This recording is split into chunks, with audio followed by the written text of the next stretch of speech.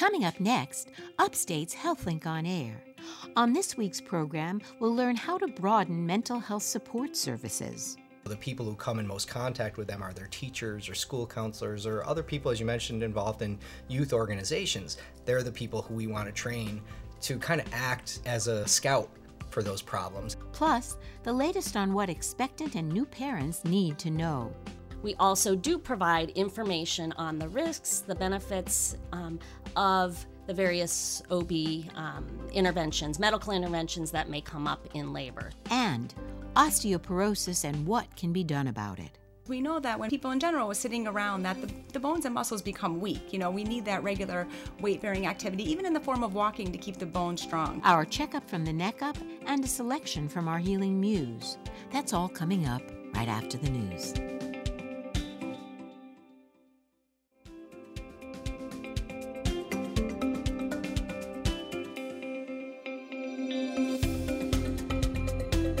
This is Upstate Medical University's HealthLink on Air, your weekly dose of information about health and medical issues affecting Central New Yorkers from the region's only academic medical center. I'm your host, Linda Cohen. On this week's show, what all new parents need to know as they prepare to welcome the new addition. Plus, we'll learn about osteoporosis. But first, mental health services are often underfunded and understaffed in today's healthcare systems. We'll explore some innovative ways to extend these all-important services. Well, with the rash of mass shootings in this country over the last few decades, there has grown a greater awareness of the need for mental health services and interventions.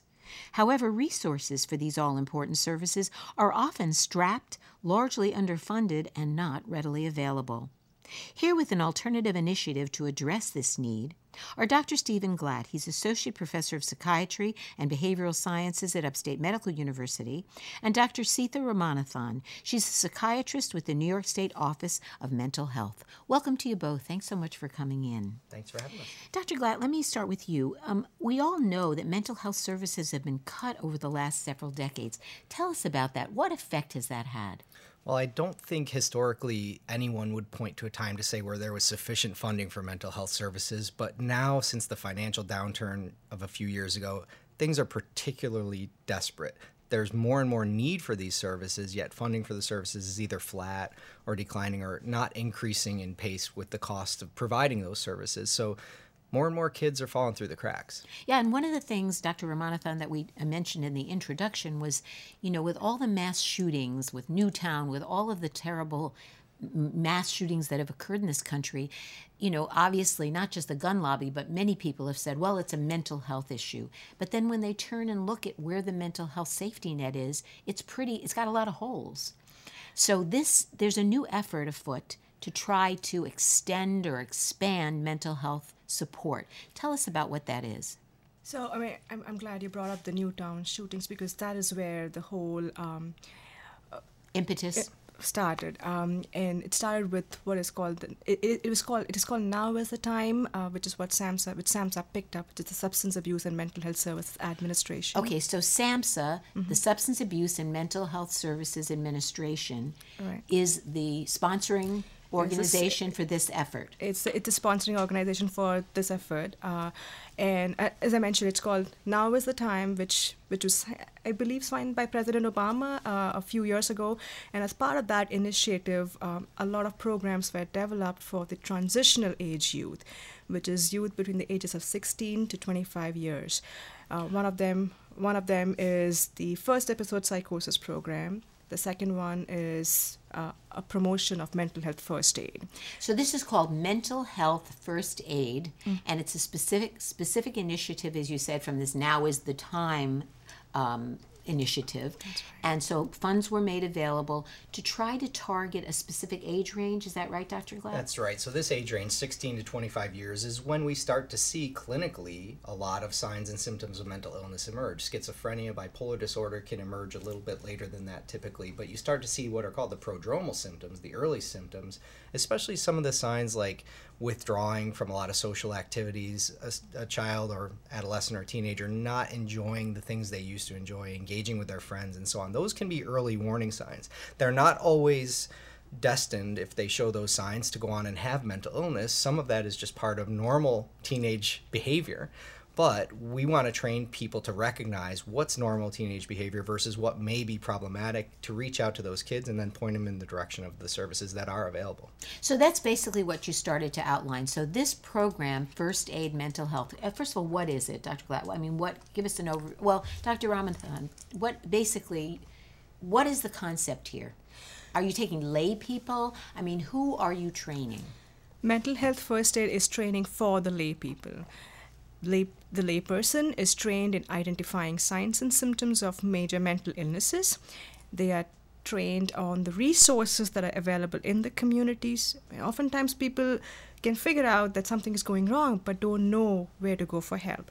So they're trained in that, and they're also trained to act in some crisis situations before you call 911. How do you address a person who's having an acute psychotic episode or is having an overdose?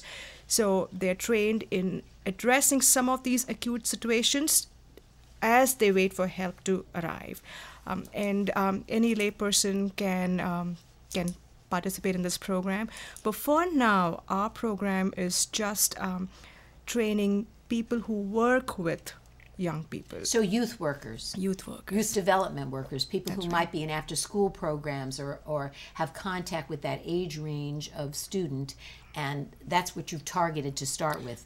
But the program grew out of where? It's a global program. It's not just in this country. Yeah, it started in Australia in the year 2001, and since then it's been adapted by pretty much every country in the world. In fact, even in our county, it's been going on for some time, maybe around 5 or 7 years. It's run by the training is offered through Contact Community Services. And what we are doing is expanding the program. So the notion here is to try to, in a way, kind of extend or broaden the reach of mental health services, both by having early identification, but also by allowing people to be more knowledgeable about the resources that do exist in the community. So if they have a youth that they have concerns about, they can know where to go. But they first and foremost have to know how to basically even recognize the signs, as you said. Yeah, so if your mom or your dad or family member or neighbor is a psychologist or psychiatrist, they're going to see a problem and you're going to get services right away. But for the average kid, that's not the case. And so the people who come in most contact with them are their teachers or school counselors or other people, as you mentioned, involved in youth organizations. They're the people who we want to train to kind of act as a scout for those problems, and then refer those kids to the appropriate healthcare professionals. If you're just joining us, you're listening to Upstate's HealthLink on Air. I'm Linda Cohen, along with psychiatrist Dr. Stephen Glad and Dr. Sita Ramanathan, and we're talking about a new international program that's called Mental Health First Aid.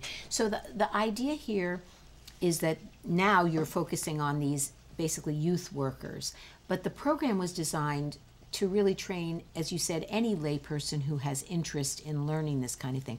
So what's involved in the training? Is it a long period of time? I mean, how much training is involved? It's an 8-hour-long workshop. 8 hours. It can be done in one day or split over 2 days.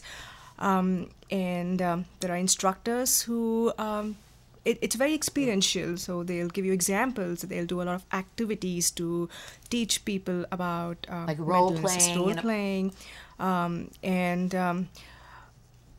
So after those 2 days, basically you are what, certified? You are a first aider. You're a first aider. And then are you also then supplied with an up-to-date resource list, so to speak, of what's available in your community so that you can also communicate that? You go home with a manual and an updated list of resources.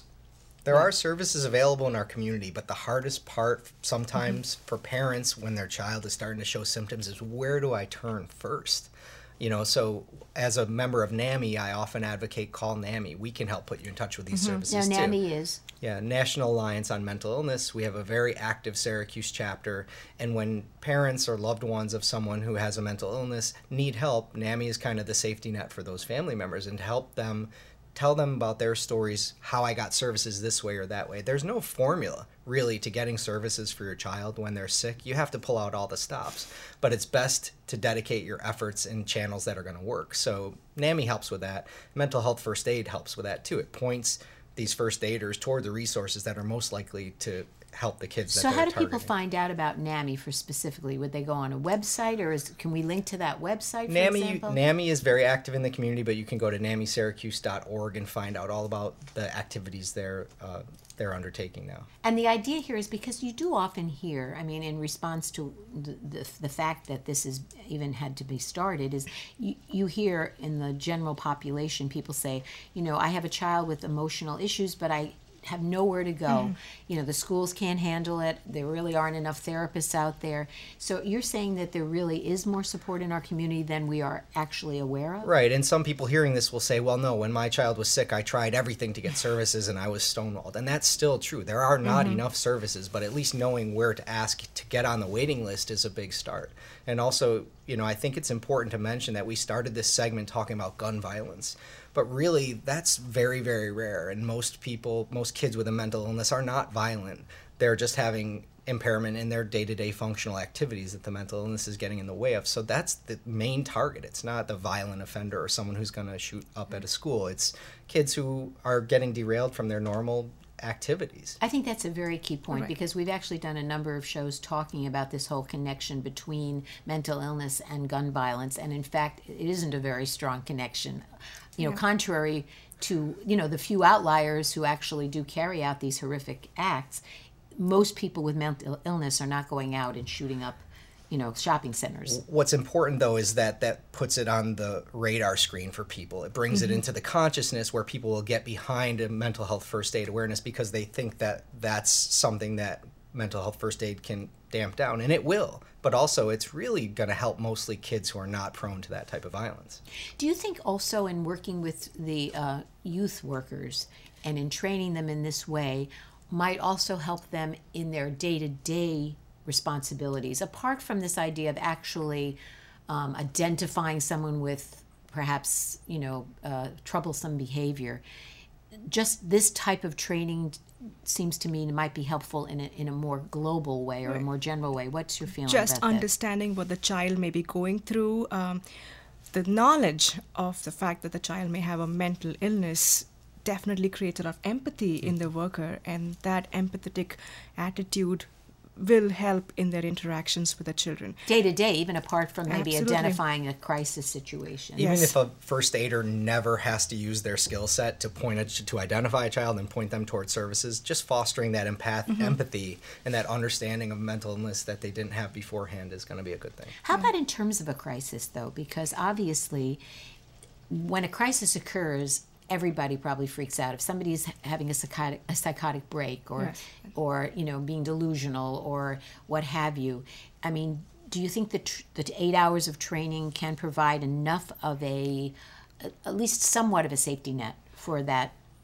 worker and for that child? So the idea of the 8-hour workshop is not to replace traditional services. It is not going to replace the ER or the EMS providers. The idea is to it's just like CPR for physical illnesses. How we start the CPR, we call 911 and do CPR. It's the same way. You still call 911, but you're able to deal with handle the person or talk to the person in crisis. In an acute, very acute situation. Manner. You may also be able to say that this is a situation I don't want to, I should not interfere. So you assess for safety before you address the crisis. It is not to replace the emergency room, not to replace the EMS providers. You still call 911 there. Right. Well, what do you see as this has gone on, as we said, through a funding through SAMHSA? Is this going to be something that will continue? Do you foresee something like this? Or is it going to have kind of a short shelf life, so to speak? Well, we're planning towards keeping this going on for a long time. at this time at least.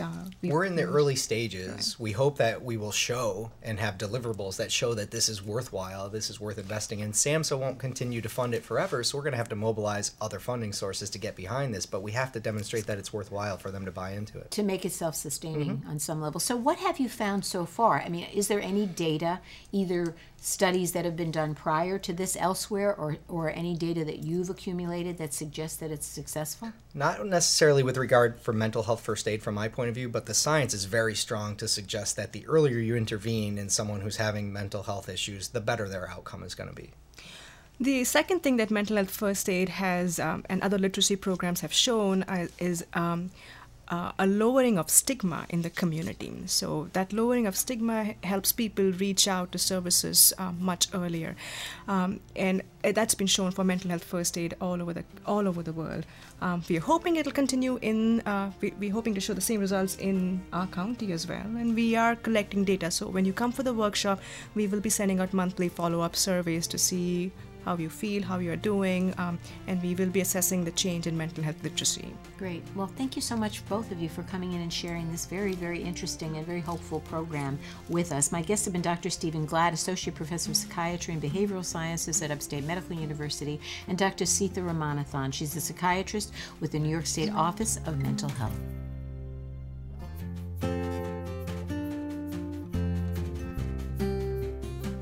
Coming up next, what all expectant parents need to know. You're listening to Upstate's HealthLink on Air.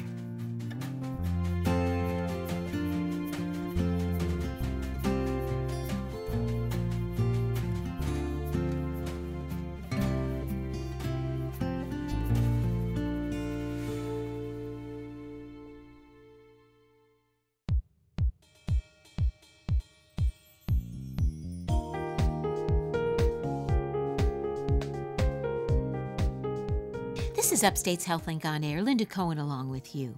Well, first-time parents are often excited, but also scared and a bit overwhelmed at the prospect of caring for a new life. Here with more on what new parents need to know is Kathy Narkavage Bradley. She's a registered nurse and the coordinator for Upstate's Best Beginnings Childbirth and New Family classes at Upstate Medical University. Welcome, Kathy. Thanks so much for coming in. Thanks for having me, Linda. So becoming a new parent can really be a scary proposition. Tell us what you found in your role as a medical educator. Yes, first-time parents especially come to us taking these classes just being somewhat overwhelmed with all of the various information that is out there on pregnancy, parenting, labor and delivery. And they come to our classes, and I help to encourage them to really educate themselves. Maybe dispel some myths. Exactly. And really kind of be a backboard for them, as well as providing them with the most up-to-date evidence-based information out there. Let's start. Give us, I want to do a kind of a thumbnail for the various stages and have you give us a couple of do's and don'ts or a couple of principal points or tips.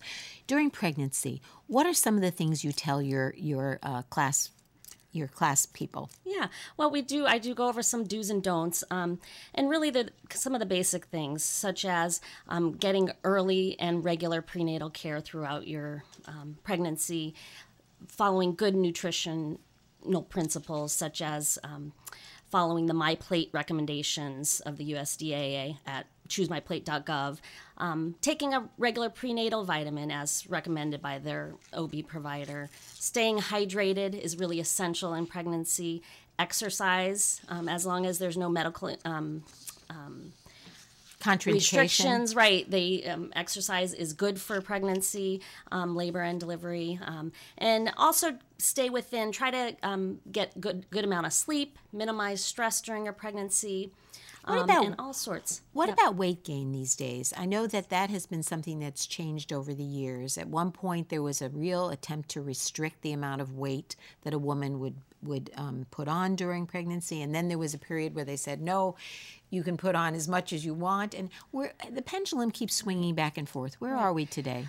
Generally, moms, for an average-sized mom, should gain about 25 to 35 pounds during their pregnancy. However, you'll want to follow, I always instruct new moms to follow what their OB provider recommends, because some moms it may be less if you're start out your pregnancy in a heavier weight, or some moms it may be more if you're underweight starting out with your pregnancy. So there are guidelines, and yes, it's but just follow your OB provider's recommendations. And I try to tell moms, remember you're growing a baby. You're growing a baby, and don't be too concerned about that. So exercise is important, but how about if somebody was, for example, a marathon runner or a very, somebody who really exercised very rigorously prior to pregnancy? Should they continue to do that during pregnancy? Right. Generally, whatever moms have been doing for their regular exercise is what is fine to continue, based on what your OB recommends. So yes, it's generally considered. So it's not a no-no at all. No. And how about choosing or figuring out kind of how you want to give birth, or where you want to give birth, or under what circumstances? What do you kind of in your classes go over all the variety of choices? I mean, obviously when people come to you, most of them already have an OB chosen. Right. Yes. Generally, yes, it's a great thing to look at your OBs as far as choosing an OB, and that generally will start before you're pregnant and before you've come to my classes. Generally in our classes, we, couples, moms are already established with their OB provider, so we don't so much focus on that, but we do focus on choosing a pediatrician, how to find a pediatrician and at that point, because many don't have a pediatrician at that point. And that's a very important choice. But how about in terms of choosing how to give birth, or whether to get anesthesia? What type of kind of pain relief is important? I mean, is part of your training of these moms, because way back when I was giving birth, there was a real emphasis on the Lamaze technique and natural birthing. And where are we at today? So I'm actually a certified Lamaze educator, as well as the classes we teach are called Prepared Childbirth, which basically we're providing information to moms and their support people or partners on what is what options are out there. So we do provide Lamaze breathing and relaxation techniques. I do provide all sorts of information, and we practice comfort measures in our classes. However, we also do provide information on the risks, the benefits of the various OB interventions, medical interventions that may come up in labor. So we do cover pain medications, analgesia, anesthesia, epidurals, all of that information. Since it is a very common procedure, epidurals are really common these days, and many moms choose that. So we do go over the options. However, we do cover the risks and benefits so that parents, moms can make informed decisions. So it sounds to me like the whole message here is plan and prepare. I mean, Correct. know what the options could be, think through what you might want, and then but be prepared should you not be able to have what you want. Let's say you have a more problematic birth and you might have to have a C-section. Exactly, right. We try to prepare, and we do cover cesarean sections as well, which it is important because, for moms to be prepared in the event that was a necessity during their labor. If you're just joining us, you're listening to Upstate's HealthLink on Air. I'm Linda Cohen, along with registered nurse and parenting educator Kathy Narkavich Bradley. We're talking about what all new parents need to know. Let me flip now to new parents of a newborn. I mean, what are the kinds of things that you tell parents of a newborn in terms of what's important? First of all, I can remember even way back the importance, I was told even in the hospital, you had to have a car seat, or a perfectly acceptable registered car seat in order to take your child home from the hospital to begin with. But along those lines, what are some of the other things that you begin to tell new parents? Well, we encourage, all the various safety topics are really key and often on the tops of new parents' minds. We really highlight the importance and the benefits of breastfeeding for new moms and new babies. There's so many health benefits for mom as well as baby. And we really delve into that, so that that's on the radar for all new parents. Is it true, since some people may not want to? I know that in my life I breastfed my children until almost a year of age, but I think there's kind of a new way of looking at it, that perhaps if you can at least do some breastfeeding the first month, the first 2 months, what have you, even that is better than nothing. Right. So it isn't all or nothing. Am I correct? Yes. Any breastfeeding is better than no breastfeeding. However, what the American Academy of Pediatrics and all recommend is exclusive breastfeeding for the first 6 months, really to get the most benefits In from terms of the breastfeeding. The antibodies that mom passes on to baby, as well as all of the various health benefits that go along with breastfeeding. So babies have lower risk of infections, as well as lower risk of SIDS, sudden infant death syndrome, lower risk of asthma, eczema, as well as certain adult diseases such as obesity and breast cancer, and the list goes on. There's so many benefits, and really the bonding experience for mom and baby. We really encourage moms to do skin to skin right after delivery to boost that breastfeeding success. The first 2 hours, if they can have skin to skin contact, at least for that first hour, it increases breastfeeding success. It also helps to stabilize baby's blood sugar, temperature levels, and increases that bonding experience. So it's really beneficial. Is there a service now made available to new moms who have just delivered in terms of people helping them with lactation? Yes. Is that readily available in hospitals today? Yes. All hospitals, most hospitals, I should say, have lactation services, so lactation consultants. And then all the nurses in the hospital are trained on providing breastfeeding assistance with new moms. And I encourage new moms in my classes to utilize the nurses in the hospital to help get that, their baby's latch, have them assist as far as checking to make sure baby's latching on properly and breastfeeding properly. So I guess one question I would ask, because it seems to me to be one of the largest things challenges that face new parents, and I'm talking about new parents in the very beginning of bringing a newborn home, is this issue of sleep and sleep deprivation. Right. Where the baby should sleep, under what circumstances should you sleep, et cetera, et cetera. Right. What's your overall recommendation there? Yeah, great question. Really, what is recommended to decrease the risk of SIDS? Really, it's recommended that new babies sleep in the same room as mom. So in the hospital, we practice rooming in, where baby stays in the room with mom, however, in a separate sleep environment. So baby has its own crib or bassinet, right near mom's bedside, is really the best place for babies to sleep. And for how long would that be the kind of desired generally situation? The highest risk for SIDS is the highest risk babies are from the ages of 2 to 4 months of age. But really, during that, it's going to be an individual basis. But during that first year, at least those first 6 months would be beneficial. So you're saying it's really desirable to have the baby in the room with the parents, the mom, during the first 6 months, basically in a separate bassinet crib or something like that, but within arm's reach kind of thing. Right. And that, it's going to be an individual basis as far as when the parents have them in a separate room, but it really helps to ease breastfeeding, facilitates breastfeeding, and also decreases that risk for SIDS. SIDS meaning sudden infant death correct, syndrome, which right. I wanted to make sure we made that clear. So in terms of, though, this whole notion of sleep deprivation or sleep training, I mean, when is it possible, or what should new parents expect in the beginning? Right. And then when can you start to see some kind of pattern emerge where you can begin to get some normal stretches of sleep? Right.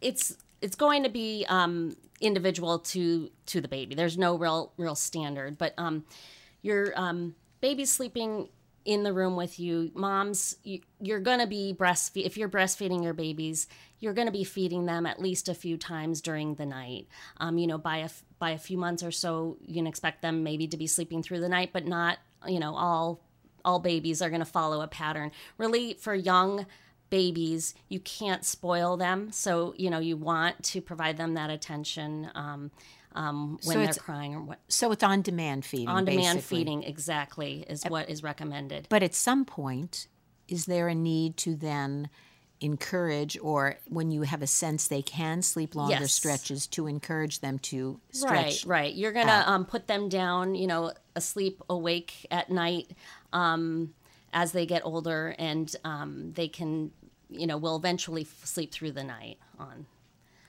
So the hope is that you will start some kind of a sleep training, perhaps after 4 or 5 months of age? Right, yes. Eventually you'll be, your baby will still need to nurse or overnight. We'll have sleep times when they will need to nurse at night and feed at night. But yes, at some point they will sleep in their own environment and will sleep through the night. But it is individual to the baby, so I can't, as far as time frames. Right, of course, it's very individual. Well, thank you so much. There's a lot to cover here, and there's a lot of information, but it's wonderful to know that you're offering all these classes and that people can go online and find out more about the variety and the vast variety of classes and courses that you're offering for expectant new parents.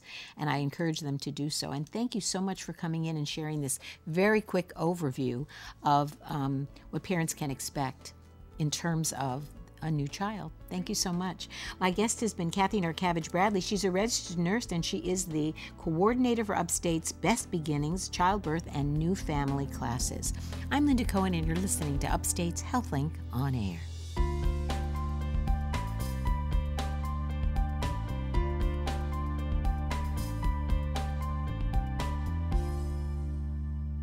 Hi, I'm psychologist Dr. Rich O'Neill with this week's Checkup from the Neck Up. Winter into spring. How?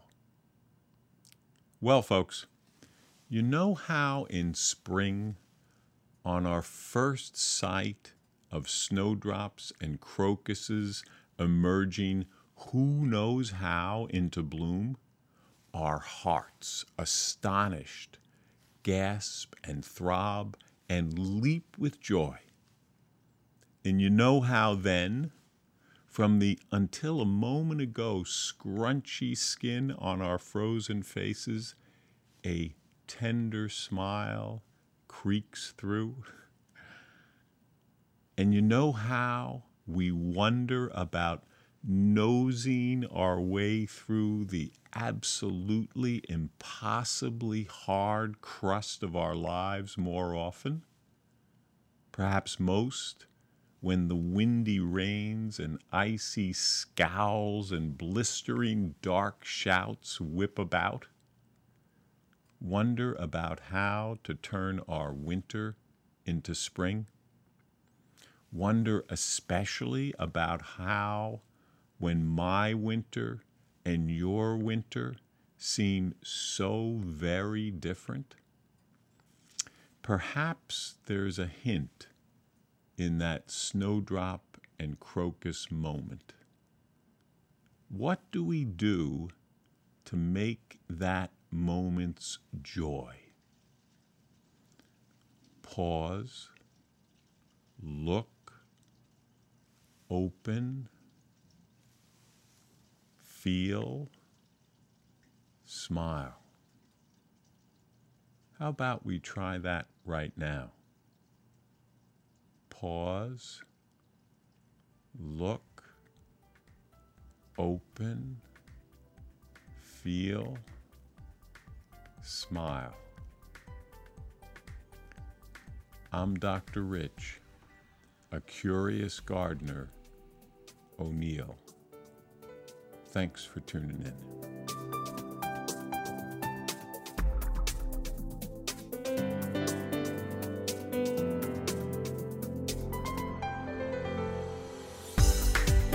Next up, all the latest thinking about osteoporosis and what can be done to help.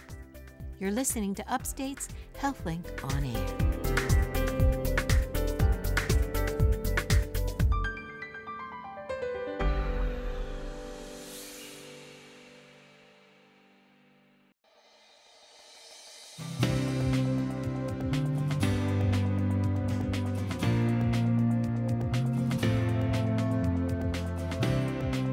This is Upstate's HealthLink on Air. Linda Cohen along with you. 54 million U.S. adults age 50 and older are affected by osteoporosis and low bone mass. That's according to the National Osteoporosis Foundation. And the number is projected to increase to 64 million by 2020 and 71 million by 2030. Here with more on this growing problem is Dr. Jennifer Kelly. She's Associate Professor of Medicine in the Division of Endocrinology at Upstate Medical University and the Clinical Director of the Bone Density Unit at Upstate's Joslin Diabetes Center. Welcome, Dr. Kelly. Thanks so much for coming in. Thank you for having me, Linda. So tell us what we mean when we say osteoporosis, and how is it different than osteopenia? So both osteoporosis and osteopenia are clinical diagnoses. They're made mostly with a bone density machine. So a bone density test gives numbers called T-scores, and depending upon where the person lies with their numbers, then we give the diagnosis. So a normal T-score is better than -1, like closer to 0.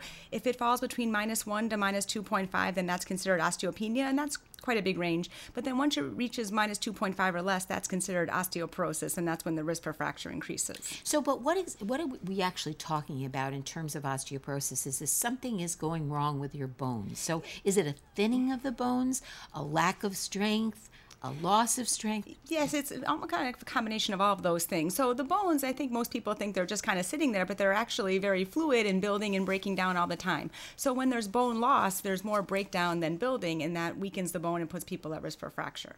So how do we know that we have it? I mean, are there symptoms that we can point to, or how does someone have any clue that they might have osteoporosis? Oh, and by the way, osteopenia, as you mentioned, is a kind of a lesser form. It's not true full-blown osteoporosis. Right, that's right. I mean, people with osteopenia can still break bones, and that's the problem. We don't have a magic ball to know who will break a bone or not, but the problem is once someone's T-score is lower and they fall into the range of osteoporosis, then they're more likely to break a bone. So now in terms of how you know the symptoms. Oh, and how you know. So the problem is people don't know unless they have a bone density or they break something. That's the problem. It's one of these disorders that are asymptomatic. However, if somebody had a fracture that seems like it shouldn't have occurred, and we call that, like, say, non-traumatic or falling from standing height, that would be considered a non-traumatic fracture, then that should suggest that perhaps that person should be screened. If someone's had height loss 1.5 to 2 inches over the years, then also that might suggest a compression fracture. So that basically this is a function of aging, am I correct? You don't get osteoporosis as a teenager. No, that's right, unless the person had risk factors or other problems when they were younger, because usually the peak bone mass is achieved when a person's younger, around age 20 or so, and then when someone gets older, they are more at risk for bone loss, particularly after menopause and growing older. So the bone basically, as you said, is laid down, and by age 20 you're at the peak in terms of the amount of bone or the strength of the bone, and then it slowly over time new bone or less new bone is laid down? Is that how it works? That's true. I mean, it is still important to do all the things that should be done for bone health, because to maintain bone health, and also it's not that the bone won't grow anymore, but you really kind of reach that peak bone mass in the younger years. But again, as we get older, we want to do everything we can to maintain bone health so that there isn't a drop when we get older. It doesn't mean it has to happen. I mean, some people are more prone to it than others, but we want to prevent bone loss after menopause and with age. I want to talk about some of those contributing factors. So when we talk about risk factors, like who is most likely, because we just started to say age may play a role. Besides age, what are some of the other things? I mean, are women more likely to have it than men, for example? Are there racial issues there in terms of who might get it? Yes, these are important points. So women particularly are more at risk, especially after menopause, because once there's lack of estrogen around, the bones break down more. However, men are also at risk, and I think sometimes women are screened more often than men, so we don't want to forget about them because they also can have fractures. And particularly with age, especially like around age 80, the risk for men and women is about the same because age really is an important risk factor. Other things, different medications such as steroids can cause bone loss, long-term use of proton pump inhibitors, which are the things like for gastric reflux, that kind of thing. Right, Protonix, Nexium, those type of things, which are very popular, but they're not recommended to be given long-term any longer. Other risk factors could be smoking, sedentary lifestyle. Caucasians and Asian background are more at risk, thinner body habitus. So you're saying like somebody who's thinner, basically they have a smaller frame to begin with generally? Right, they're more at risk. How about family history? What role does that play? Oh, yes, that does play a big role. And that's one thing we always ask our patients if they have any parents that had fractures or osteoporosis, because that does increase one's risk. Are there other endocrinological issues like thyroid issues or anything else that also can contribute to it? Oh, yes, and we screen for those also. So if someone has hyperthyroidism, meaning too much thyroid hormone either being produced by the body or taking too much thyroid hormone in a pill form. Also something called Cushing's disease, where the body makes too much steroids. There's another disorder called hyperparathyroidism. The parathyroid glands in the neck secrete parathyroid hormone, and too much of that can take from the bone as well. So basically the endocrine system does play a very important role here. Oh, absolutely. Yeah, and the hormone levels in terms of your estrogen also plays a very important role. Does it actually, when you say postmenopause, you tend to not build as much bone? Is it because estrogen is important in the process of bone building? Yeah, so estrogen helps to make the cells in the body and the bone called osteoclasts that break down bone. So after menopause, the lack of the estrogen kind of ramps up this production of osteoclasts, and they're breaking down the bone more. So another thing, thinking about risk factors, we always ask for women that are before menopausal age to see if they're having regular periods, because a lack of periods for a prolonged time can cause bone loss as well. So a lot of factors. What about any kind of dietary factors? In other words, is the amount of calcium that you eat at any point play a role? I mean, is low calcium a factor, for example, in your diet? Yes, that is important. So we always ask people about how much calcium they're taking in. And, there's been mention in the medical literature and the media about not taking too much calcium supplements. And that is recognized that people can take too much. And thankfully, it's easier to get calcium from the diet than other things like, say, vitamin D, where many times people need supplements. So a good rough estimate is to ask people to take in about 1,200 milligrams of calcium a day from all sources, diet and supplement, and not to exceed 2,000, because then they run the risk for too high of calcium, perhaps kidney stones, things of that nature. Yeah, and we're going to talk a little bit about treatment or that whole notion, but let me just interject here. Vitamin D has also been found to be very important as well. Yes, and especially in our climate. Absolutely. And it's interesting because when in the medical studies it shows that even people that live in warm weather climates such as Florida are also at risk for vitamin D deficiency, because people are indoors a lot, they cover up, have to keep our skin safe as well, but it's tough to get enough vitamin D from food alone, so many people do need some form of supplement. And it does play a role also in bone Oh, yes, health. It's very important for the building of bone. And sometimes when we see patients referred for osteoporosis that perhaps their medication's not working well, sometimes it's just something as simple as their vitamin D level is very low and the medications can't work correctly. That's very interesting. If you're just joining us, you're listening to Upstate's HealthLink on Air. I'm Linda Cohen, along with endocrinologist Dr. Jennifer Kelly. We're talking about osteoporosis. So another factor that has been linked to this problem with bone loss, or is this whole idea of a sedentary lifestyle. Does that play a role as far as you can see as well? Yes, definitely, because we know that when patients, just people in general, are sitting around, that the bones and muscles become weak. We need that regular weight-bearing activity, even in the form of walking, to keep the bones strong. And it's also been recognized more so in the medical literature that weak muscles, what they call sarcopenia, or lack of muscle strength, that leads to bone loss also, because it's not pulling on the bone to keep it strong. How about drinking or tobacco? What roles do they play? So tobacco is not good for many reasons, but also it can cause bone loss and increase risk. So smoking really can. Smoking does. And then also alcohol use, small amounts of alcohol are okay. The general recommendation is, 1 alcoholic unit for women, 2 for men, but we know excessive alcohol use is bad for the bone. So you mentioned before the bone densitometry as a way of testing or a way of diagnosing. Is that the primary way to diagnose these days? Yes, that is currently the gold standard test that we have. And once you've determined that someone does have osteoporosis, how do you begin the process of figuring out treatment? I mean, is first one thing you do is you make lifestyle changes? I mean, what's your order of approach? So, well, it would depend upon how low a person's numbers are. So again, the cutoff for osteoporosis is minus 2.5. So if they're close to the osteopenic range and maybe don't have a lot of risk factors, perhaps like not on medications that cause bone loss or family history, we may try lifestyle changes for a period of time. But unfortunately, those things aren't enough to prevent fractures, and that's the main thing we want to prevent. So, I will look at their calcium, vitamin D intake, other, changes that they could make, but then many times consider a medication. So so basically, let me just review. So the lifestyle changes we're talking about is increased exercise, perhaps increased calcium and vitamin D intake, better diet overall, That's getting right. rid of smoking, getting rid of drinking and excess and all of that. Yes. But then you really do have to turn to drugs. So what are the drugs that you're finding these days are most effective? So the main group of medications that we use are called bisphosphonates, and the one that's been out the longest, alendronate or Fosamax. It works very well. I think it's kind of gotten a bad rap in the media at times because there are rare side effects that can occur, but these things are extremely rare, and the medication's been out almost 20 years and has very good safety data. The main thing with bisphosphonates, and these medications work to stop the cells that break down bone. So by doing that, that increases bone density and cuts down fracture risk. With the medications such as alendronate, which is once a week, there's risedronate or Actonel, which is once a week or once a month, there's ivandronate or Boniva, which is once a month. They all have to be taken a certain way because they could irritate the esophagus or the stomach.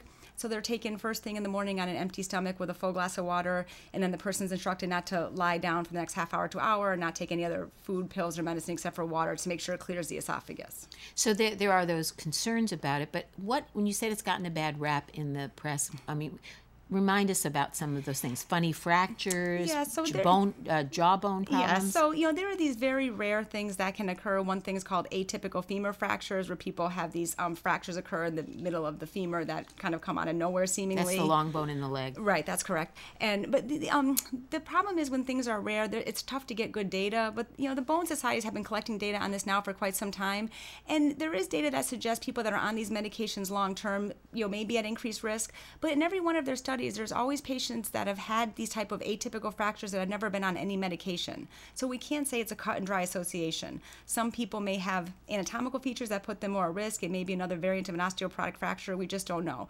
But the thing is, they're very rare, and about 1 in 100,000. And then when we look at fractures over age 50 are 1 in 2. I mean, it's almost hardly even a comparison. The cost benefit, obviously, for these bisphosphonates is much stronger in the positive direction. Absolutely. And they are effective? They work very well, yes. And the goal is nowadays, we try not to give these medications indefinitely. That was my question. How long? So it depends on the person and the medication. So many times we'll give them for at least several years, maybe 3 to 5 years.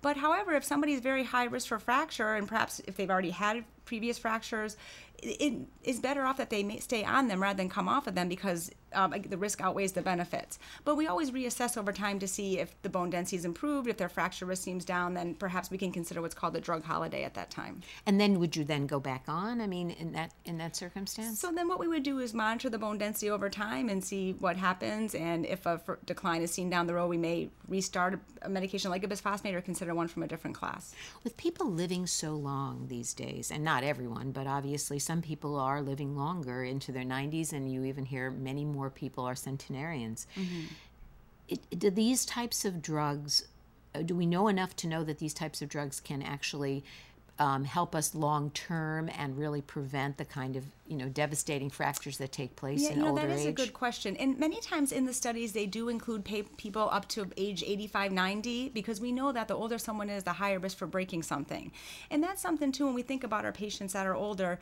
Many times we may try to lessen medications that we use for, say, cholesterol, blood pressure, because we don't want to cause problems, as they age, you don't want exactly. You minimize those drugs. Right. But however, osteoporosis is one that we really can't forget about and need to stay diligent with, because the older someone becomes, the more chance to break something, and we don't want that to happen. Are there other drugs besides the bisphosphonates that are used? I mean, I think recently there's been a new class that's come out. Yes. So there's, one other thing I want to mention about the bisphosphonates, there is an IV form that's given, zoledronic acid or Reclast, and that's given once a year through the vein running over 15 minutes, and it can also be given every 2 years for osteopenia. So by giving it through the vein, we bypass the GI tract, and it's absorbed well, and people don't have to worry about fasting. There's another group of medication, it's called Prolia, denosumab. That's an injection under the skin every 6 months. That works very well. There's a daily injection called Forteo that's given for 2 years. That helps build bone. And then there's a medication called Avista, which is used for females after menopause, that works on kind of the good estrogen receptors, not the bad ones, and can help prevent breast cancer as well. So, but basically prognosis with all of this, if you have osteoporosis and you are on this kind of medications, what's the prognosis for people? So the prognosis is good. I mean, the most important thing with these medications is taking them correctly, talking with your provider about any, concern for side effects, and maintaining a healthy lifestyle, regular weight-bearing activity, even walking, regular calcium and vitamin D, avoid other poor choices like tobacco, excess alcohol. But most people do very well. And they can avoid fractures. Thank you so much for coming in. My guest has been Dr. Jennifer Kelly, Associate Professor of Medicine with the Division of Endocrinology at Upstate Medical University and the Clinical Director of the Bone Density Unit at Upstate's Joslin Diabetes Center. I'm Linda Cohen, and you're listening to Upstate's HealthLink on Air.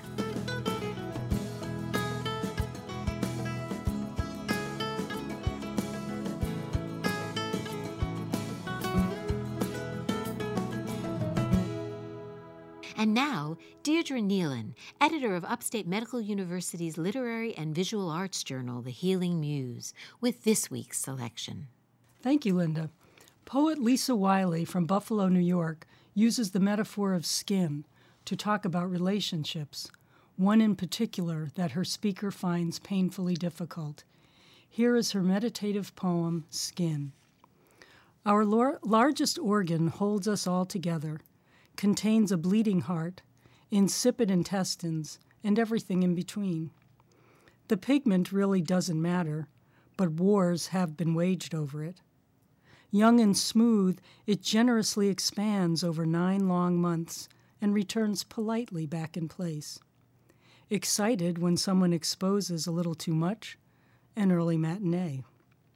When insulted, we remember its presence, chafed, brush-burned, singed, white fingerprints on a red shoulder. Cracked and wizened, we show respect in some cultures, seek its sage advice. The first layer's dead anyway, yet when someone gets under it, not in a Sinatra way, but the way you do, the sky isn't big enough for both of us.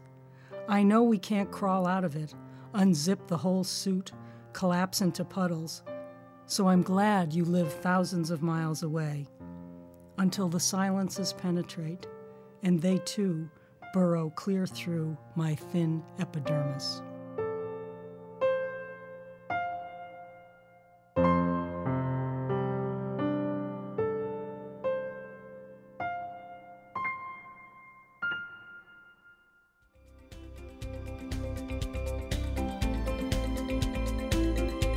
Thank you for joining us for HealthLink on Air, brought to you each week by Upstate Medical University in Syracuse, New York.